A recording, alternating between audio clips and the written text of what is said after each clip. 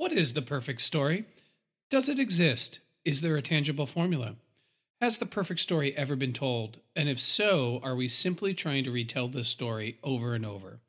This podcast is called The Midnight Myth, and somewhere between the black of night and the break of dawn, there is a story, and it's perfect. My name is Derek Jones. And my name is Laurel Hostak. Welcome to The Midnight Myth.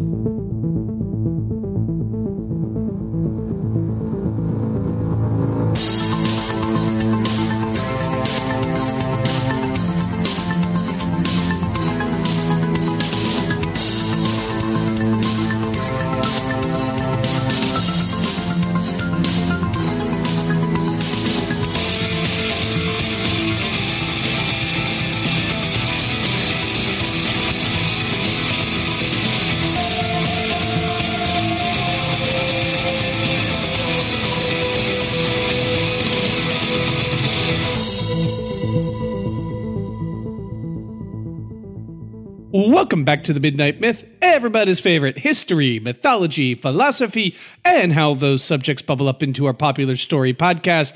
As always, I am very excited to be back with another Midnight Myth episode. And this would be our second this month, or is this our first this month? I believe we did our last one on New Year's Eve, so this would be the first January one. This would be our first 2 weeks. Yeah. But it's been 2 weeks, so we're trying to keep with our 2 week schedule. And this is a big, big episode.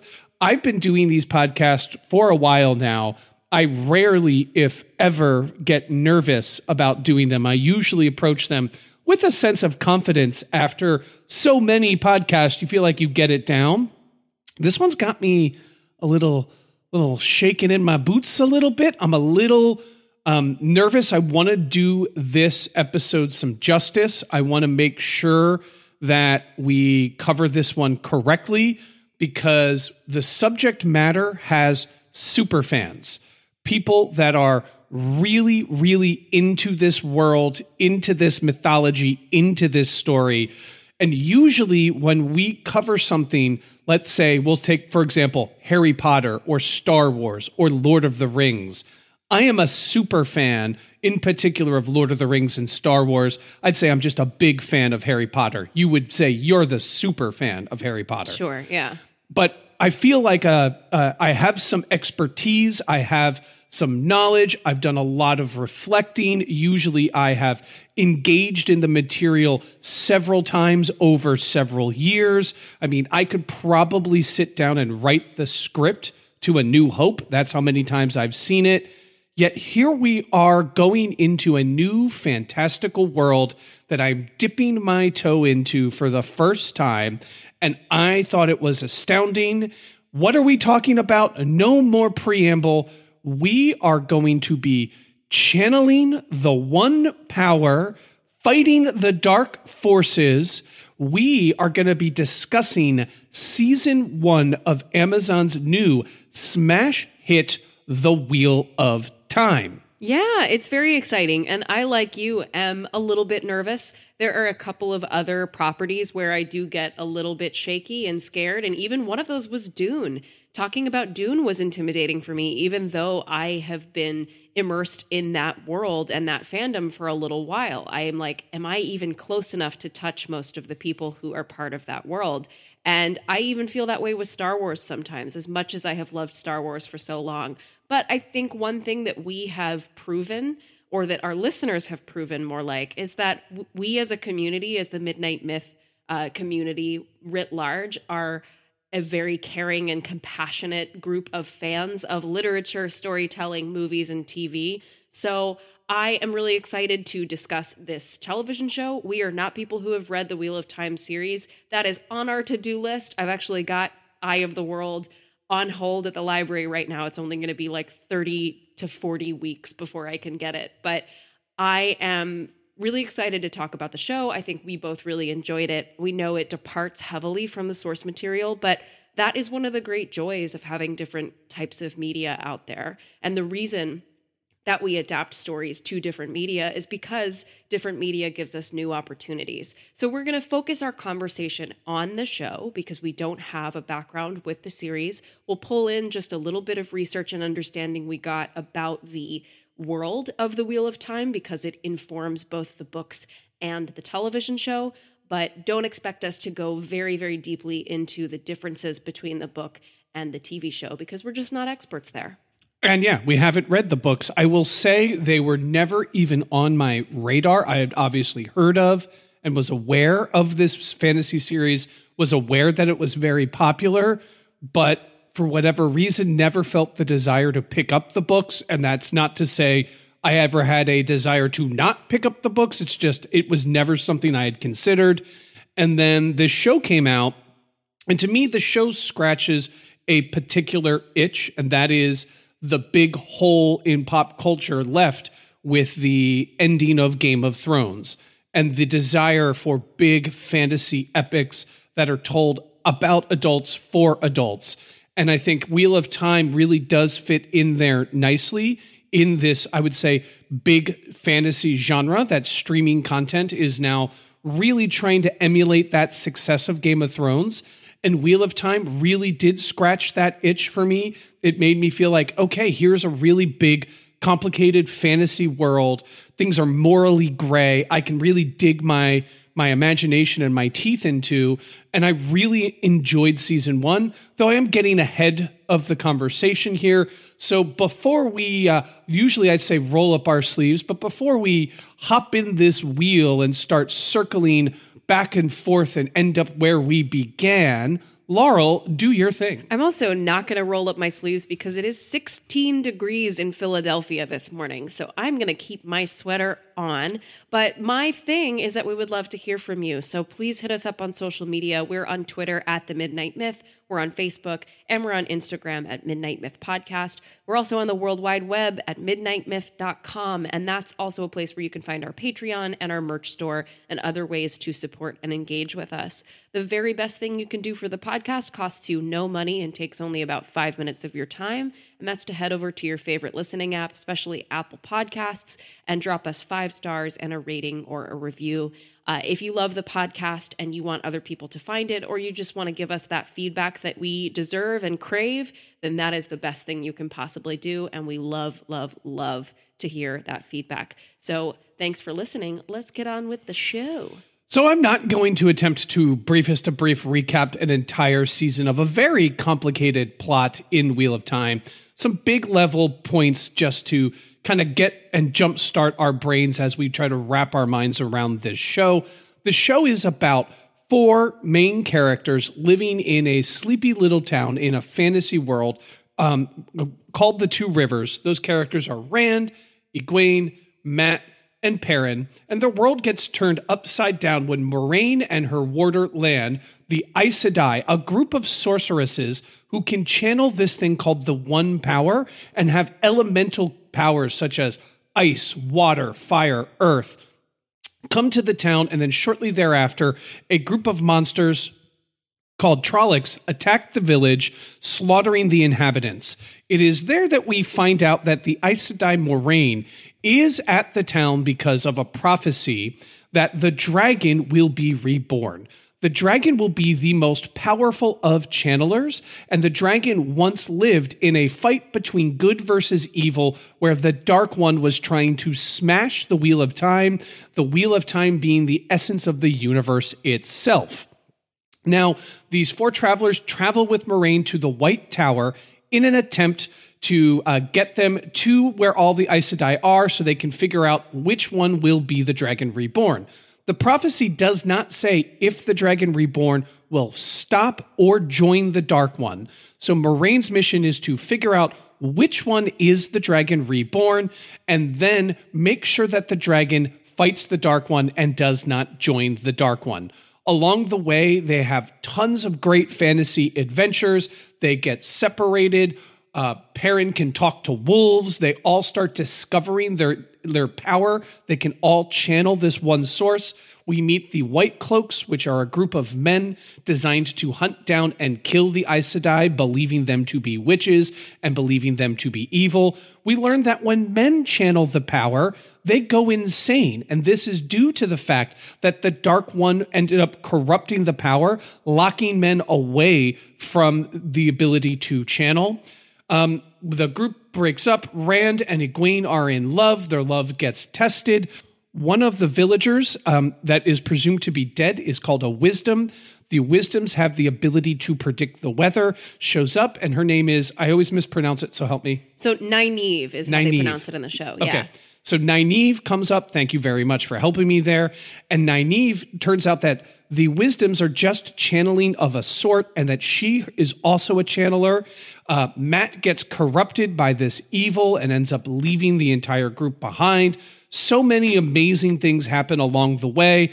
And ultimately, they end up trying to keep the dark forces at bay at this place called the Blythe, where we learn that Rand is the channeler. He ends up interacting with one of the Dark One's main followers, defeating him and leaving, knowing that because he can channel the power, he's likely to go insane, and asks Moraine to tell the rest of their friends that he is dead. And that is where season 1 ends. Oh, Nynaeve gets to bring someone back to life. That was pretty cool. So many cool things happened.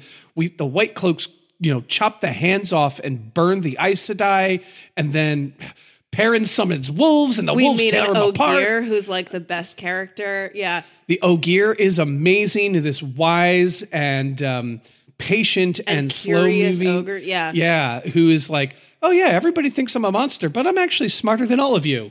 Yeah, I love that you said that you were not going to try and recap it, and then you ended up giving a really eloquent recap of the entire season, and I'm pretty impressed. That is your superpower. That is my superpower. That is your gift, if you got a gift from the Encanto house. If I could be any of the channelers in the show and have any of their powers, I would so like to command the wolves. Like I was Perrin. like, you're going to say talk to wolves. Yeah, that's a good power. It came very useful, and I love how his eyes glow.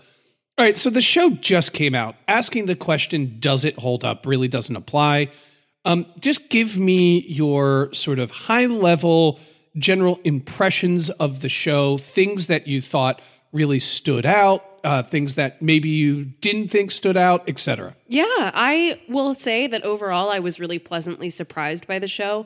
I remember being really excited when it was announced, just because I was ready, like you, for something to scratch that Game of Thrones itch. And I was excited that real money is being put behind epic fantasy in television and long-form storytelling. I think that is a net good, even if we end up with some stinkers every once in a while.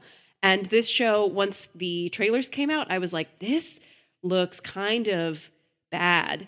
And I was just not excited anymore because I just felt really turned off by the trailers.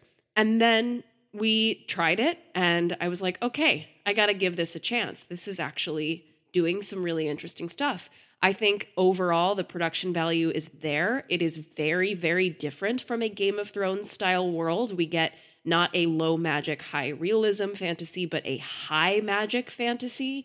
And so reattuning to that kind of fantasy was really interesting, because as much as it lives in the shadow of television's Game of Thrones or cinema's Lord of the Rings, those are both low magic fantasy. So I had to recalibrate for that. I think that the insight that it gives us into the philosophical ideals that suffuse it were really compelling, and overall just got me interested and excited to read the books, which is one of the best things that a television show can do. I know there are serious departures from the book, but I'm still compelled and excited to read them. I had some issues with the show. I thought the finale was particularly weak, and I had some big problems with that. Even early on, I did not care for, and I know, spoiler alert, this is a departure from the book, but Perrin killing his wife accidentally was really over the top and gratuitous for me, and just a forced way to build some trauma into this character, and I did not find it organic or helpful to the story. I also didn't truly care for his performance, and there are some of the performances that are a little weak to me.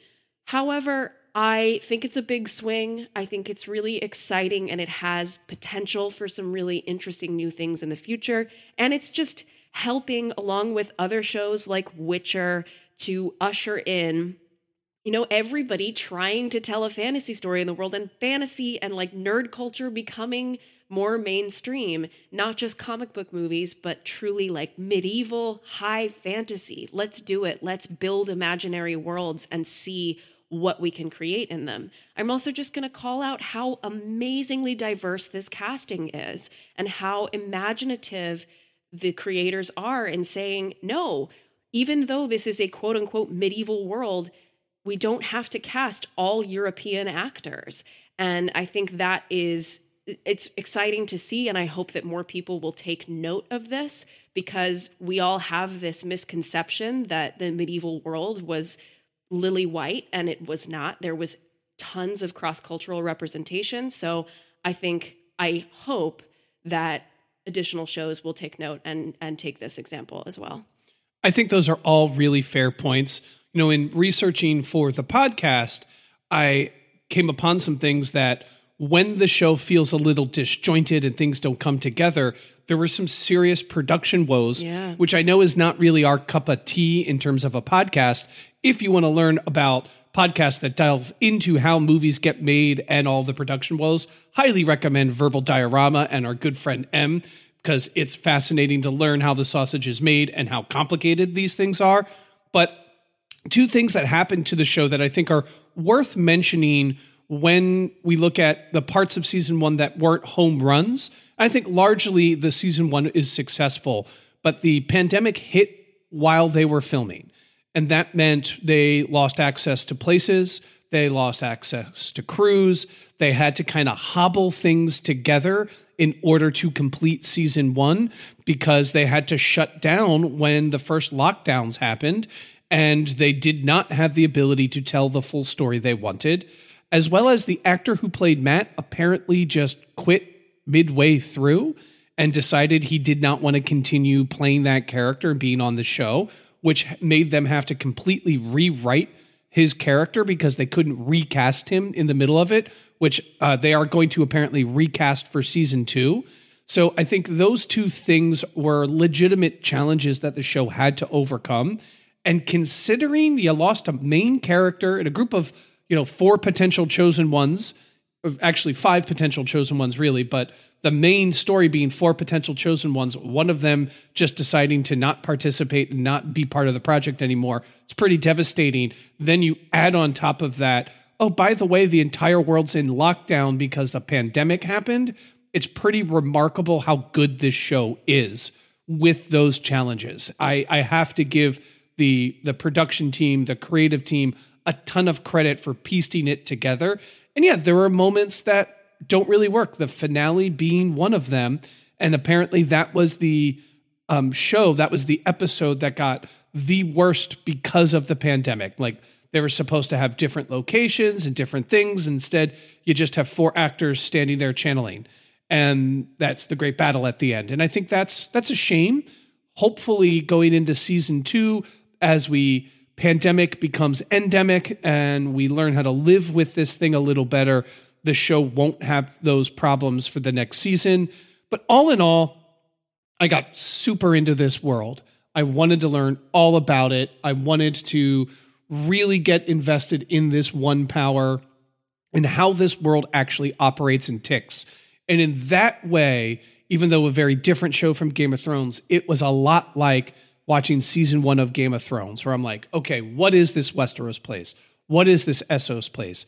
This world that has had such a huge impact shaping these characters and shaping these characters in different ways. Why is it that the Aes Sedai don't all agree? Why is it that they wear different colors? What is it to be a poor person in this world thrust into this like huge epic story, this huge gigantic wheel that is crushing them when their heart's desires were to just get married and live in the village and do the job that their parents did, or become a wisdom and listen to and predict the weather. And I really was enamored and enthralled with it, and I wasn't anticipating it. When you have a 1-year-old in a pandemic, you don't do a ton. Laurel and ours lives are relatively boring, so it was more like, okay, our streaming queue is empty.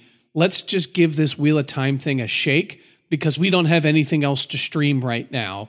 And I didn't anticipate being here now talking about it in the podcast.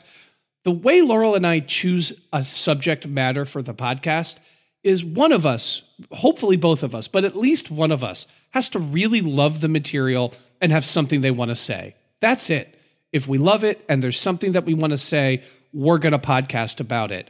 And the fact that season 1 got us to the point where we were going to just mention it in our roundup on our end of year episode, and then we ran out of time and we realized this is a whole episode. We can't just say this stuff willy-nilly.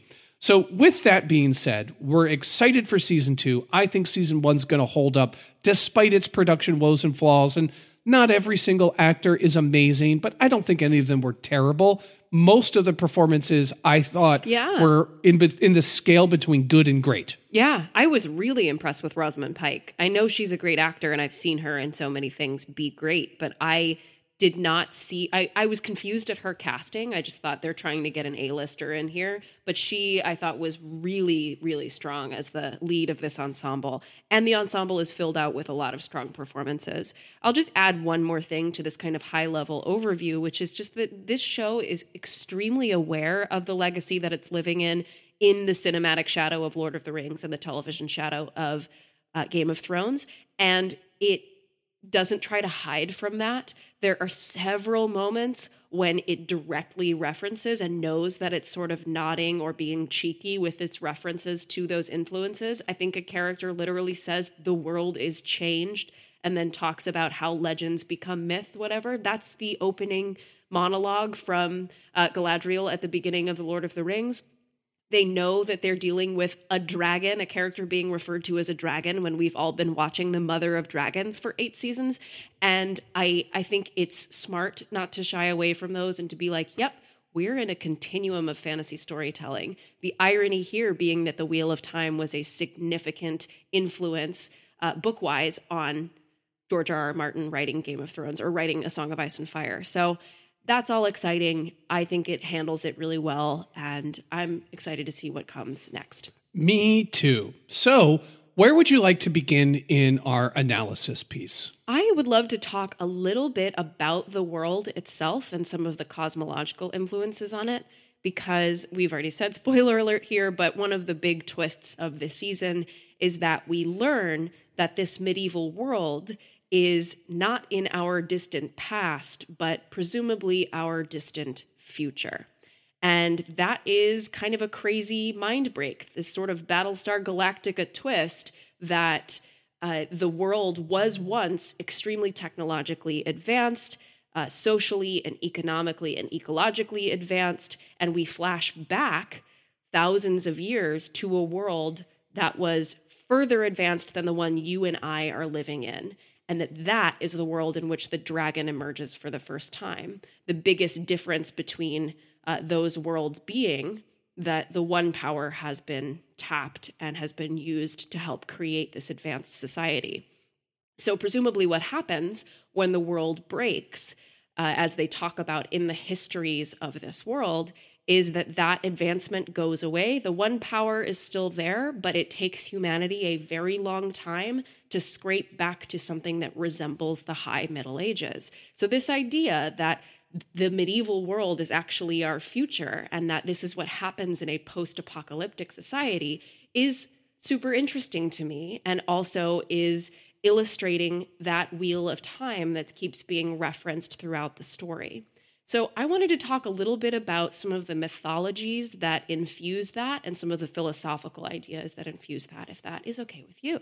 It's totally okay with me. You know, the one thing it brings into my mind, and something that might tie into your point, is how do you come up with the concept of an age? And not meaning how old you are, but when one era comes to an end and a new era begins. How does that get demarcated? How do we know it? When does it happen? And so maybe that'll tie in, but you take the lead. It will, and that is a very important question, especially as a historian, and you would naturally ask that question because we only know those things looking backward. We can't necessarily say, I am in the High Middle Ages right now, because you don't know what's coming next. And a lot of those demarcations get placed on history afterward in order to easily and conveniently categorize it for people who are trying to learn from the past. So great question. But the idea of time being cyclical is something that recurs across the world in totally different cultures, but really crystallizes especially in Eastern religions. So we're looking at cosmologies that view time as a series of repeating ages, or a cycle rather than as linear, with a beginning, a middle, and an end. This concept is commonly called the wheel of time, or the wheel of history. And the Sanskrit word that is often used that means this same thing is Kala Chakra. Kala meaning time, chakra meaning wheel. The Kala Chakra is central to a number of Indian religions like Hinduism, Buddhism, Sikhism, and Jainism. And you'll also see similar cosmologies in some indigenous cultures of the Americas, like the Hopi. In Hindu cosmology, time is eternal and it repeats in a cycle of what are typically 4 ages. And those 4 ages are then broken down into various component cycles. It's very complicated, so I'll keep it high level for now. But the general events of the ages repeat with variations, sort of self-similar, until the close of an age and the dawn of a next one. So for scale, so you understand what these ages look like, a yuga cycle, or a great age, lasts 4,320,000 years. And there are several different components that make up a yuga cycle. Buddhism and Jainism are going to run with this concept, and both traditions will visually represent the cyclical nature of time as a rotating wheel with no beginning and no end. Now, in addition to time being represented as a wheel, wheels are a common and powerful symbol in lots of Eastern religions. So you think of samsara, the cycle of life, death, and reincarnation. That's often referred to as a wheel, the wheel of samsara. There's also the Dharma chakra, or the wheel of the Dharma, and a title for the ideal ruler of the Indian subcontinent, which was sometimes applied to the Buddha Gautama, is Chakravarti, which means loosely the one whose wheels are turning, or the wheel-turning king, or he whose chariot rolls with its wheels. But this isn't, and I think this is important, this isn't just an Eastern idea. And Robert Jordan, who wrote The Wheel of Time, has said in interviews and in intros to the books, I'm basing this on Hinduism and the Hindu concept of the Wheel of Time. But it isn't just an Eastern idea, cyclical time. There's also, very importantly, the notion of eternal return, also known as eternal recurrence, which is a key concept in antique Stoicism in the 3rd century BCE. But some people think it's even earlier than that as far as classical antiquity. A lot of people think that it originates in the teachings of Pythagoras centuries earlier. And then it becomes even more popular in the 19th century writings of a little friend of the pod named Friedrich Nietzsche. So I think it's such an interesting fact that this idea of time not being linear but recurring, and the events of time recurring either exactly or with slight variations is super central to the show, the books, The Wheel of Time, but also just an interesting thing to meditate on. And I just wanted to bring this in because we have had a lot of fun with beautiful romantic quotes of Friedrich Nietzsche before. As like complicated an individual as he was, there is kind of no one who can put such eloquence into ideas as Friedrich Nietzsche. I just wanted to read a quote of his on eternal return, if you'll permit me. Oh, please. Okay. Please quote Friedrich Nietzsche. Okay. Nietzsche says, quote, "What if some day or night a demon were to steal after you into your loneliest loneliness and say to you, 'This life, as you now live it and have lived it, you will have to live once more, and innumerable times more, and there will be nothing new in it, but every pain and every joy and every thought and sigh and everything unutterably small or great in your life will have to return to you, all in the same succession and sequence. Would you not throw yourself down and gnash your teeth and curse the demon who spoke thus? Or have you once experienced a tremendous moment when you would have answered him, 'You are a god, and never have I heard anything more divine'?" End quote. Woo, chill bumps. What was that from? Thus Spoke the Zarathustra's? I believe so, yes, because eternal return is central to Zarathustra, but it's in some of his other writings as well. So I don't know exactly which text that's from, but probably. I wanted to bring that in just because it is the emotional heart of the idea of time being cyclical, because as just an idea, that's great. That's a really cool way to build your world. But this is also a story about characters. This is also a story about relationships, particularly the central relationship between Rand and Egwene. But we see it mimicked in so many character constellations in the story. The idea that you might have to live this life again and make the same choices over and over again would be an interesting proposition to Rand, right? Or an interesting proposition to Egwene. I just wanted to bring in all those little complications of this and meditate on that. Yeah, a few things I'd like to add and complement to that point. In Norse myth, at the death of the gods, at the hands of Loki, the Ragnarok, it ends with the gods being reborn and the universe being reborn. And in this way, there is a cyclical nature to also how the ancient Norse, at least from the myths that survived, viewed the end of all times. And for them, the end of the world was an icy cold affair that would ultimately reborn. The gods would be reborn and the cycle would repeat again and again and again. And if you think about the concept that ancient people, ancient philosophers understood is that, there is a certain energy to things that are alive. And should the universe have always been and always will be, that energy would naturally start to recycle. This is the meditations that led to the Hindus' ideas of reincarnation. Eventually, things would be reborn because as there is death, there is new life. Why would a person not go through that same cycle that we can see the seasons going through? Now, cosmologically speaking, current physicists don't think that's true, that the universe always was and always will be. They think it had a definitive starting point. If that is the case, it does kind of throw those philosophical ideas at least into ontological confusion. Its fundamental truthness might be suspect with what we now believe to be the origins of the universe. So if the universe is always starts and is always expanding, then the energy would always keep expanding. And if it didn't always exist, it came from somewhere, that would mean that life did have a starting point. It wasn't always just constantly being reborn. So that does make these ideas a little more philosophically complicated. But as we apply the idea of a cyclical nature, of the idea of time as a reoccurrence, as a wheel, and we apply that to the characters, there is an interesting meditation as we look at from everyone from the Aes Sedai to the villagers of the Two Rivers. And that is, are any of these characters free, independent agents, or are they trapped in a wheel where they don't have any choice? And I think the show doesn't fully answer that in season 1, but it alludes to the fact that they probably don't. I think there's more evidence in the show that everybody is trapped here in this wheel rather than being a guiding spoke on it, kind of pushing it forward. So we see characters do make some semblance of choices. The character Matt decides to not go into the portal, to go to where the Blythe is, and decides that he's not going to join them. You do see, the character Egwene making the decision to break up with Rand in the beginning so that she can become a wisdom and learn the ways of predicting weather.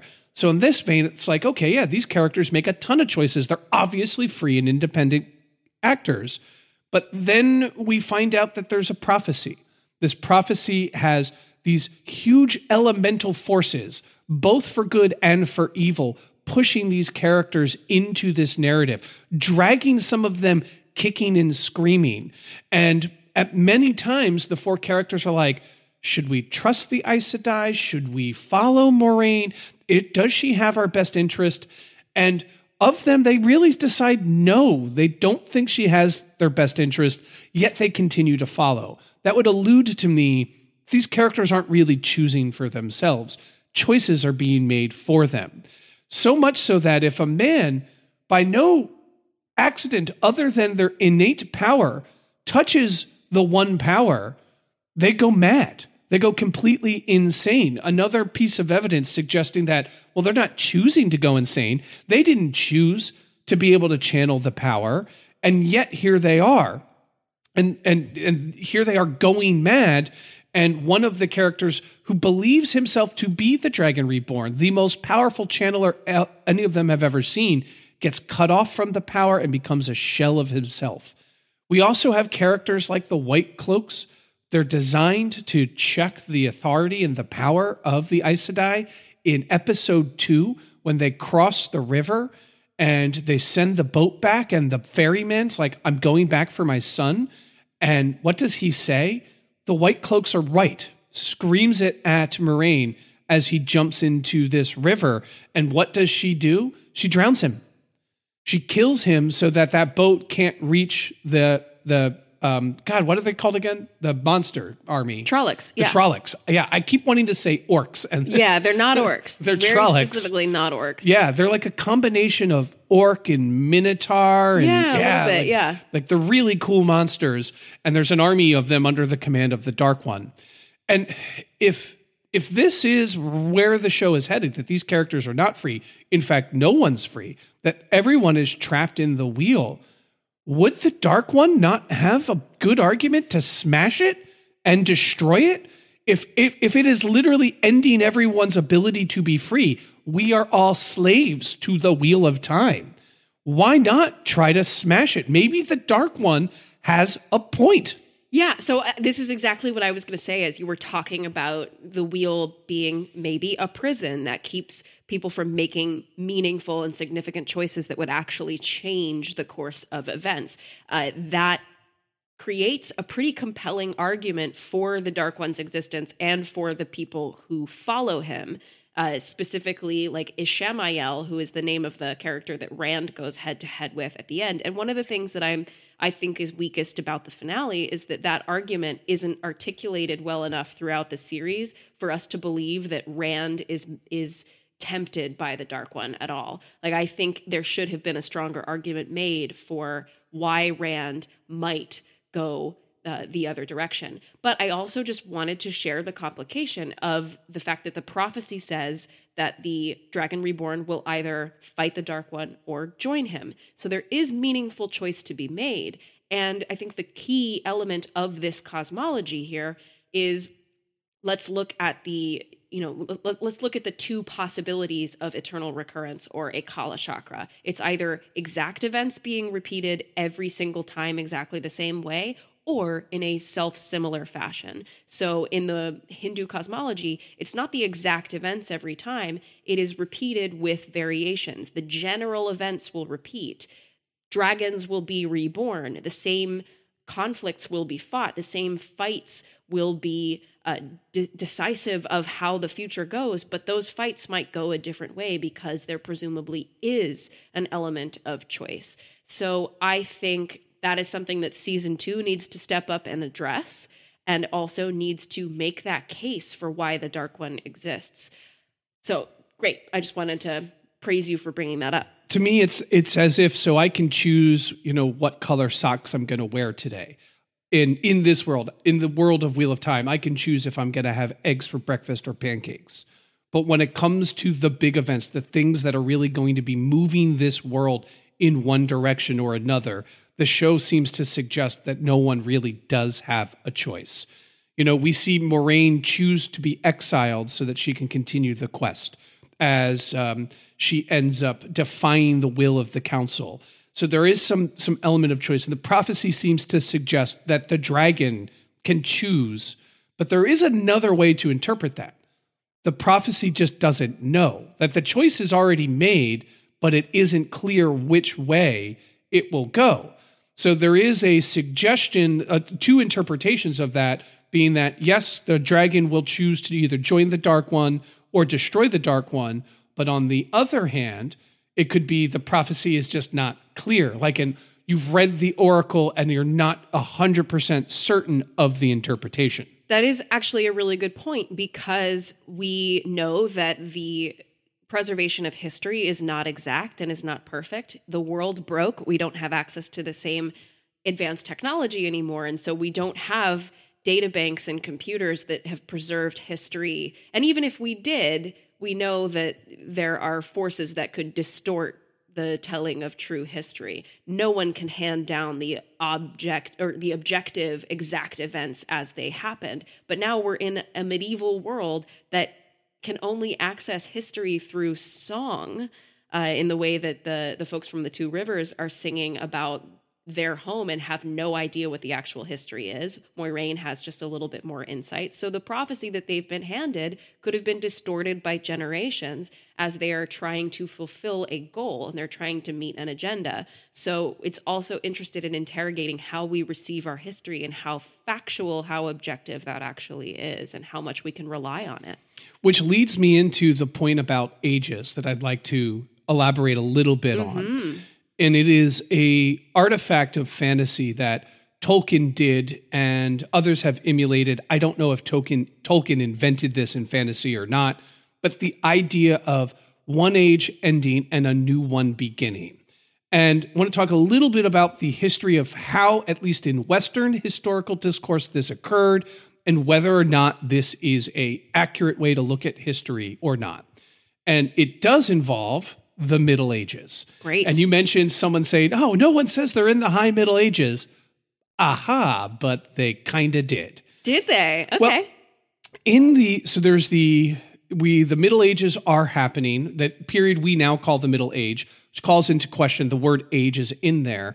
And previous to that, the general thinking was that human history would have, in Western Christian thought, had a few main chunks to them, and that St. Augustine outlined those, and they were centered around biblical events and the coming of Jesus. And now that there was the coming of Jesus, it was all about preparation for Jesus' return and the ultimate apocalypse. And that was it. All human history would lead to that. Linear and it would time. lead to the end. And it would be a linear time, and it would have a set beginning, middle, and end, and Jesus is the middle. And now everyone's job is to preserve the word of Jesus and purify themselves through prayer in preparation for the next step, which is Jesus' return, the destruction of the devil, and the ascent of humans into heaven and going back to God, essentially. Well, there were the Italian humanists during what we now call the late Middle Ages, which is the period of 1300 through 1500, and they started challenging some of these set assumptions. And this is a period that some call the Italian Renaissance and demarcate it as the end of the Middle Ages.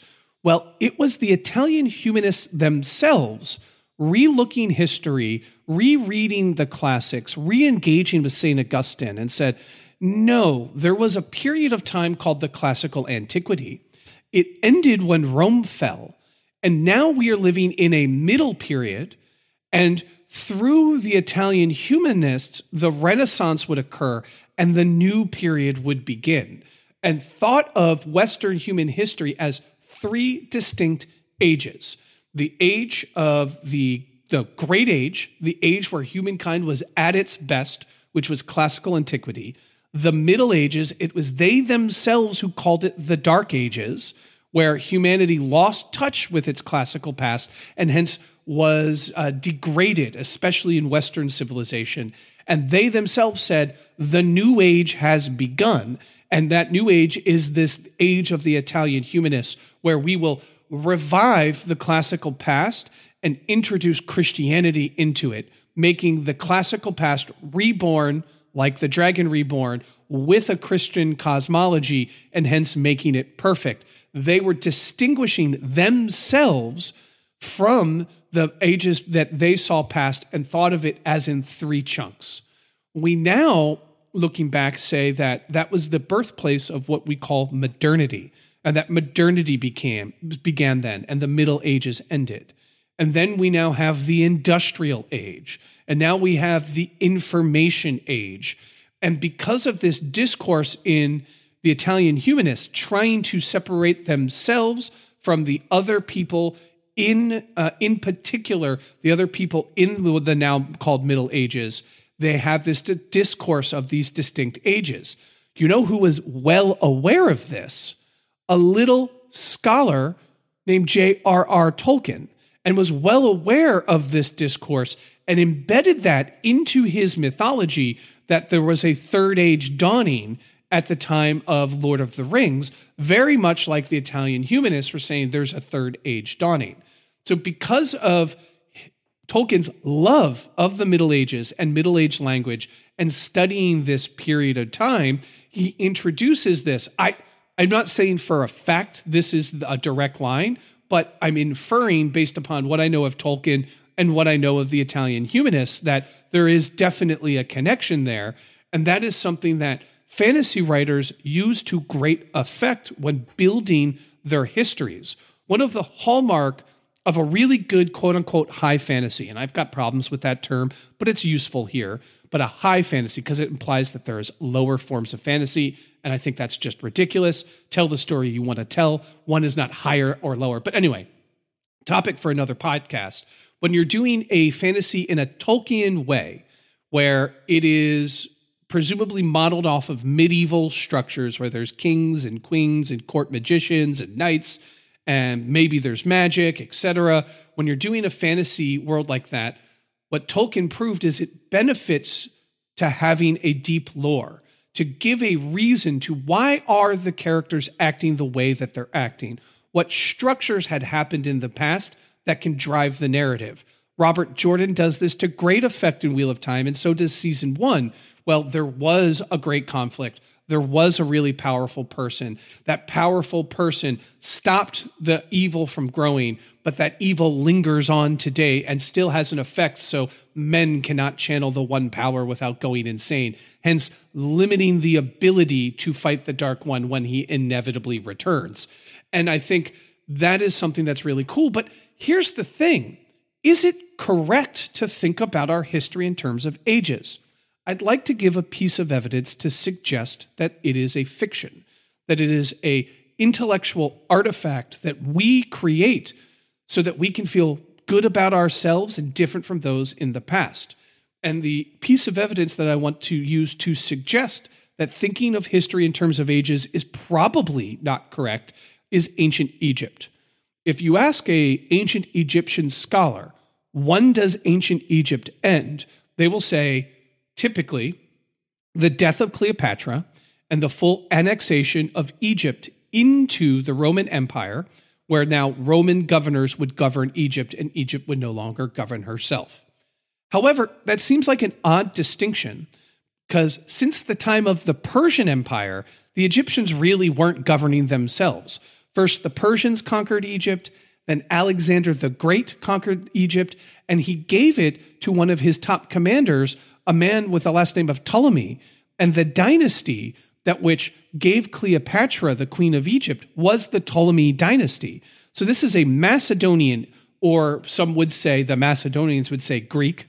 That's also debatable. So this is a Macedonian dynasty. So Egypt really wasn't governing herself. It was the Macedonian dynasty. However, even in the era of Cleopatra, Rome was pulling the strings. Rome was definitely governing. It was Caesar himself who placed Cleopatra as the throne so that he could control Egypt. And it was a super important thing because Egypt, because it's an agrarian cycle, because the way it grows food is not dependent on rain, it's dependent on the Nile flooding, it always had bread. So it was literally the place where the ancient world could get food. So Caesar was absolutely controlling Cleopatra. And then afterwards, so was Mark Antony and Augustus. So it wasn't governing itself. So why does the death of Cleopatra mark the end? Furthermore, if there were a quote unquote ancient Egyptian, they wouldn't say we're no longer ancient Egyptians. They wouldn't even use the term ancient Egyptian. They would say Egyptian. They kept on worshiping the same gods. They kept the same monetary system. They kept the same traditions. Even the Roman governors would get mummified in an Egyptian style when they died. You can go into the Metropolitan Museum of Art and see sarcophaguses with a white Western face painted on it because it was a Roman that was, essentially a Roman governor that was mummified in there. So in many ways, ancient Egypt seems to continue on despite the death of Cleopatra. And then to me, it would make more sense to say it ends when the ancient Egyptian religion ends, which is when Rome really forces conversions away from paganism into Catholicism, Roman Catholicism. And then when the Muslim empires, go in there, they stamp out Christianity and it's firmly Islamic. But yet the people, the average Egyptian, still shares kinship with the pharaohs of old. Egypt still exists and still thrives. You can still see the pyramids. They haven't disappeared. So because of this, I think it is incorrect potentially and almost artificially say this is where something ends and another begins. An idea I think the Wheel of Time plays with very well in the idea that it's really, even though the technology might be different, even though things are lost, even though the land has changed, fundamentally, the forces that govern this world, the conflict between the Aes Sedai and the Dark One, is still the main mover of events. I would argue that, they don't have flying cars, but still the show is suggesting that the same age, the same period continues on. Undoubtedly, over time, things change. And there does get to a point where you recognize that things have changed. But the idea of ages, it promotes the idea that this is a clear-cut, one thing stops and another begins. And in reality, they blend, they overlap. It takes time. It took centuries for Latin to die out and the Romance languages to be born. It takes a long time for events to happen. The Industrial Revolution was not a light switch that turned on. Quite the opposite. It was started in London and it spread outwards. Now, we are seeing currently in the age of information change happening much more rapidly. It has sped up because of technology, but one era doesn't just simply end and the other begins. And I think the show really recognizes that though they are very different from the Chandlers who fought the Dark One thousands of years ago, that same force, that same power is what is compelling our characters. Hence, it's not fundamentally all that different. Yeah, and we especially can't recognize the beginning of something new and the end of something old as it's happening. We can maybe put those constraints on later as we are trying to categorize it for ourselves for educational purposes, but especially in the thick of it, we cannot know. And I do think that ambiguity is interesting to play with, and I think the show is trying to deal in that ambiguity, especially through the character of Moiraine, as she is trying to interpret prophecies that have been handed down to her, and they're vague, and people are messy. So she is looking at 4 to 5 potential dragons reborn, trying to filter them and their particular idiosyncrasies and their different ways of touching the source, trying to filter that through poetry and song that's been handed down to her over generations. And I think that's great and really interesting. Yeah. One other thing I'd like to pivot to, I'd like to spend a little bit of time talking about the 3 oaths. Yeah. Would that be cool? Absolutely. This I found to be one of the more intriguing moments of the show. And just to recap, what that means is, when the adventuring party is not sure if they can follow Moiraine, the Aes Sedai, into the wild and has their best interest, she tells them that there are these 3 oaths by which all Aes Sedai are bound. And they are not bound simply because they said the oaths. They are literally bound. If they break these oaths, they will die. They have to follow them. That is 1, to speak no word that is not true. 2, to make no weapon with which one man may kill another. And 3, never to use the one power as a weapon except against dark fiends or shadow spawn, or in the last extreme defense of her life, the life of her warder, or another Aes Sedai. Those are the 3 rules that they are bound to. And I found something really interesting. So when you have moral principles that are unbreakable, you are dealing with what are called deontological moral systems. These are rules-based systems. The 10 Commandments is a deontological rule-based system. You have these commandments and you cannot break them no matter what. The Hippocratic Oath is a deontological moral system. That is the oath that doctors take when they become doctors.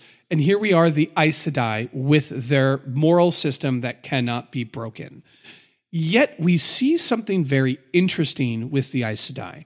We see political factions, We see infighting among those factions. There's a group of Aes Sedai who wear red, who just find men who channel the power and hunt them down, presumably to bring them to justice, and if they have to kill them. We see Moiraine using her powers to drown a man who was just simply trying to save his son, even though that might potentially endanger them. And it really made me think, what is the show saying about this type of rule-based morality? And I think the show is saying it doesn't work. You cannot actually create perfect rules. So why is it? Well, to speak no word that is not true, we see Moiraine lie by omitting certain facts. This happens when the White Cloaks interrogate her. She hides and distorts, and the way she says things make it technically not an overt lie, but it is a omission and a covert lie. Equivocation, yeah. Absolutely. And she uses and structures her words so that she can actually make it seem like something is not true. And in this instance, that seeming is seeming that she is not an Aes Sedai and her friends aren't actually potential channelers. And she does so to great effect. And at several times, Moiraine needs to choose her words in a way which will get the outcome she wants, which involve omissions and half-truths and distortions. So in other words, rule number 1 doesn't apply. To make no weapon with which one man may kill another. We don't see them making any weapons, so that seems okay, but we certainly see them using the power to hurt people. And then 3, to never use the one power as a weapon. And this is where I think the problem resides. What the show is suggesting is that if you have these rule-based moral systems, what you then have is an institution organized around these rules. And then you have them, as like a lawyer would, interrogate the wording and find ways to do what they need to do within the rules while technically not breaking them, but defying the spirit of them. This is something that we see in our own time. We see people using the law and using it in a technical way, finding different ways to interpret the words, to manipulate the spirit of them. A great example of that is the Second Amendment in America. The Second Amendment, which says you shall have the right to bear arms. And that is how it's interpreted. But there's a really important clause at the end of that, which is you have the right to bear arms to form a militia. You don't actually have just a blanket right to bear arms. But because of the way people interpret it and the way that it is now used to justify a private citizen having their own stockpile of munitions and weapons, which does great harm to our society. And I think what the show is suggesting that the Aes Sedai do the same thing, that they approach these 3 rules, these 3 oaths, like lawyers, as opposed to in the spirit by which they are. And because of that, are able to work around the 3 rules, hence rendering the rule-based moral system completely and totally inept, and at some points maybe even a little absurd. And where the wiggle room comes in, the ultimate flaw, never use the one power as a weapon except. Yep. That one word means that there are ways that you can get around. There are conditions, there are clauses by which you can use the one power as a weapon. Well, then it comes, once you have that in there, then it's like, okay, the Dark Friends or the Shadow Spawn, who defines what those are? The Aes Sedai define who those are. Since the Aes Sedai can define that exception, they are able to use this as a weapon. Or in the last extreme defense of her life, well, was drowning the ferryman the last extreme in defense of her life? And she makes a logical proof that says, if he had gotten over there, then the Trollocs would have been able to cross the river and then they would have killed us. So she makes the argument, but is that the last extreme defense of her life? It's very lawyerly. Yeah. She makes a Laurel. She makes an argument like a lawyer would.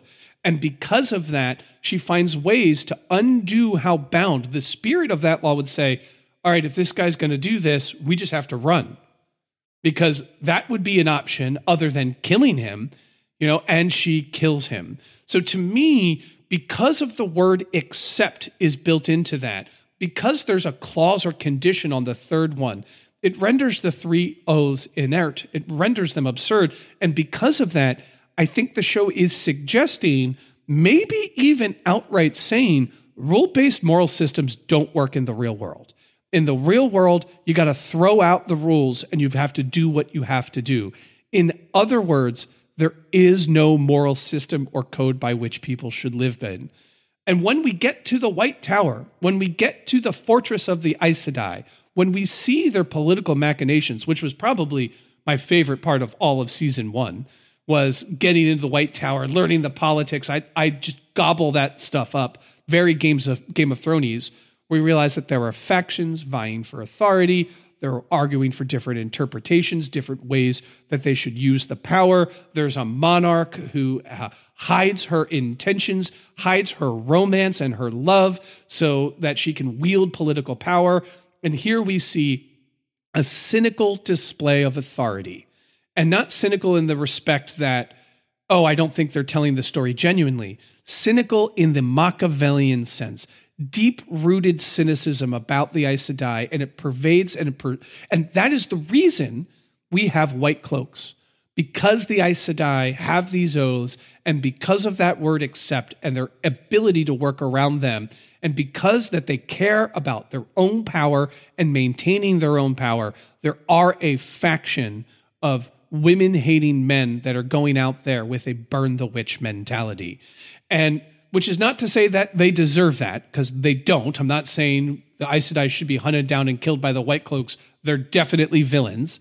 But the reason that that happens is the failure of deontological moral systems in the show, and perchance the failure for anyone who wants to exercise power and authority to really have a rule-based moral system. I think you're exactly right. I think the reason for the existence of the three oaths is to critique deontological moral systems and rule-based systems.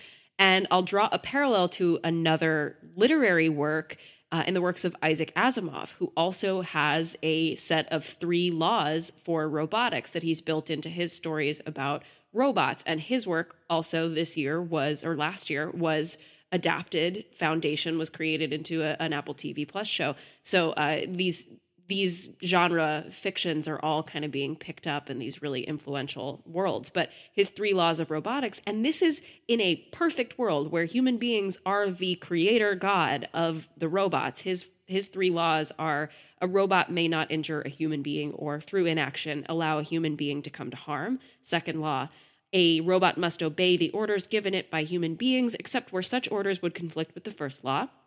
And the third law is a robot must protect its own existence as long as such protection does not conflict with the first or second law. Great. Seems like those are devoid of loopholes, right? But the whole basis of robot fiction tends to be, even if it incorporates these 3 laws, that robots find a way to rise up against humans anyway. And take over the world. Like, the idea of putting these laws in there, even in a perfect, or quote unquote perfect system where we have control over the outcome, says that rules for the sake of rules do not work. They do not apply. They foment corruption, in fact. In fact, that it is too messy. The world is too complicated in order for them to actually follow these. In particular, when you are trying to run an institution that governs large swaths of people, eventually you've got to use your power for brute force. Eventually you have to make a decision between 1 life and 5. And because of that, these rule-based systems break down.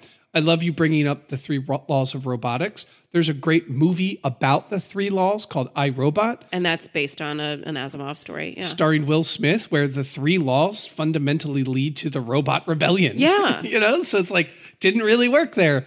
And, it's a tough pill to swallow because I am a huge, huge fan of Immanuel Kant, and I'm a huge fan of the categorical imperative, which is Captain America, the deontological moral system. Like, I am a big fan of saying there are things that are right and wrong, and you stick by the right, and no matter what, you don't waver whatsoever. So I'm actually a fan of that philosophically. But what Wheel of Time, and one of the reasons I enjoyed season 1 is it just smashed that and said, yeah, you've got these 3 laws, except you don't. And you got these 3 oaths, except you don't. And you can actually You can actually be power hungry, Machiavellian, lie, manipulate, cheat, kill, steal, do what you got to do to fight the Dark One. And I think there's a huge difference between the 3 O's or the 3 laws of robotics and Kant's categorical imperative. I mean, significantly, Kant is also saying that we can't use human beings as means. We have to use them as ends in themselves. He's called an ethical idealist often. And these stories are interrogating human nature and are deeply cynical about human nature and say that we will take those rules and we will find ways to bend them to our own agenda. But what Kant is inferring is that we have some deeper goodness and some connection to a real principle of good and what is right and wrong that infuses rules and laws that we make. And what this show is proving through the distortion of the 3 oaths is that rules for the sake of rules, they are not effective. A deep connection to the principle of good has to be intact in order to apply these laws evenly. Yeah. One other thing I'd like to touch before we wrap up here. Yeah. We talked at length at the beginning of our analysis piece about the Indic cosmology and the cycle and the wheel. There is an interesting blend of both Eastern and Western ideals because that there is a creator of the Wheel of Time and a Dark One locked in struggle over the fate of the wheel. That really reminisces of Christian cosmology with a God and a devil, and that there are two polar forces. And I just really enjoy, and I don't think we don't have time to dig too deep into this, how this show is able to blend a fantasy genre, which is about good versus evil, which is very Western to its core, and introduce Eastern ideas into it. And that is just something that I think it balances really well and think is really cool and makes me very excited for new episodes. I agree. So yeah, we've got a conflict between the influence of a cosmology that tends to be non-dualistic with a cosmology that is deeply dualistic, good versus evil. And what I think is really interesting in the world building and the histories and the mythologies of the world of the Wheel of Time is that the creator, in creating the Wheel of Time and the universe, had to seal off the Dark One from it because the existence of the Dark One and a dualistic nature negates the existence of a non-dualistic Wheel of Time. And so the Dark One breaking through into the wheel, breaks the world. So it is actually saying these are really very much in conflict. The worldviews that exist side by side in the world building of the Wheel of Time, these don't work together very well. And so they break each other. And yet that helps to usher in another turn of the wheel. Love it. Anything else? That's it for me. This was a great conversation. I really enjoyed it. Until next time, be kind.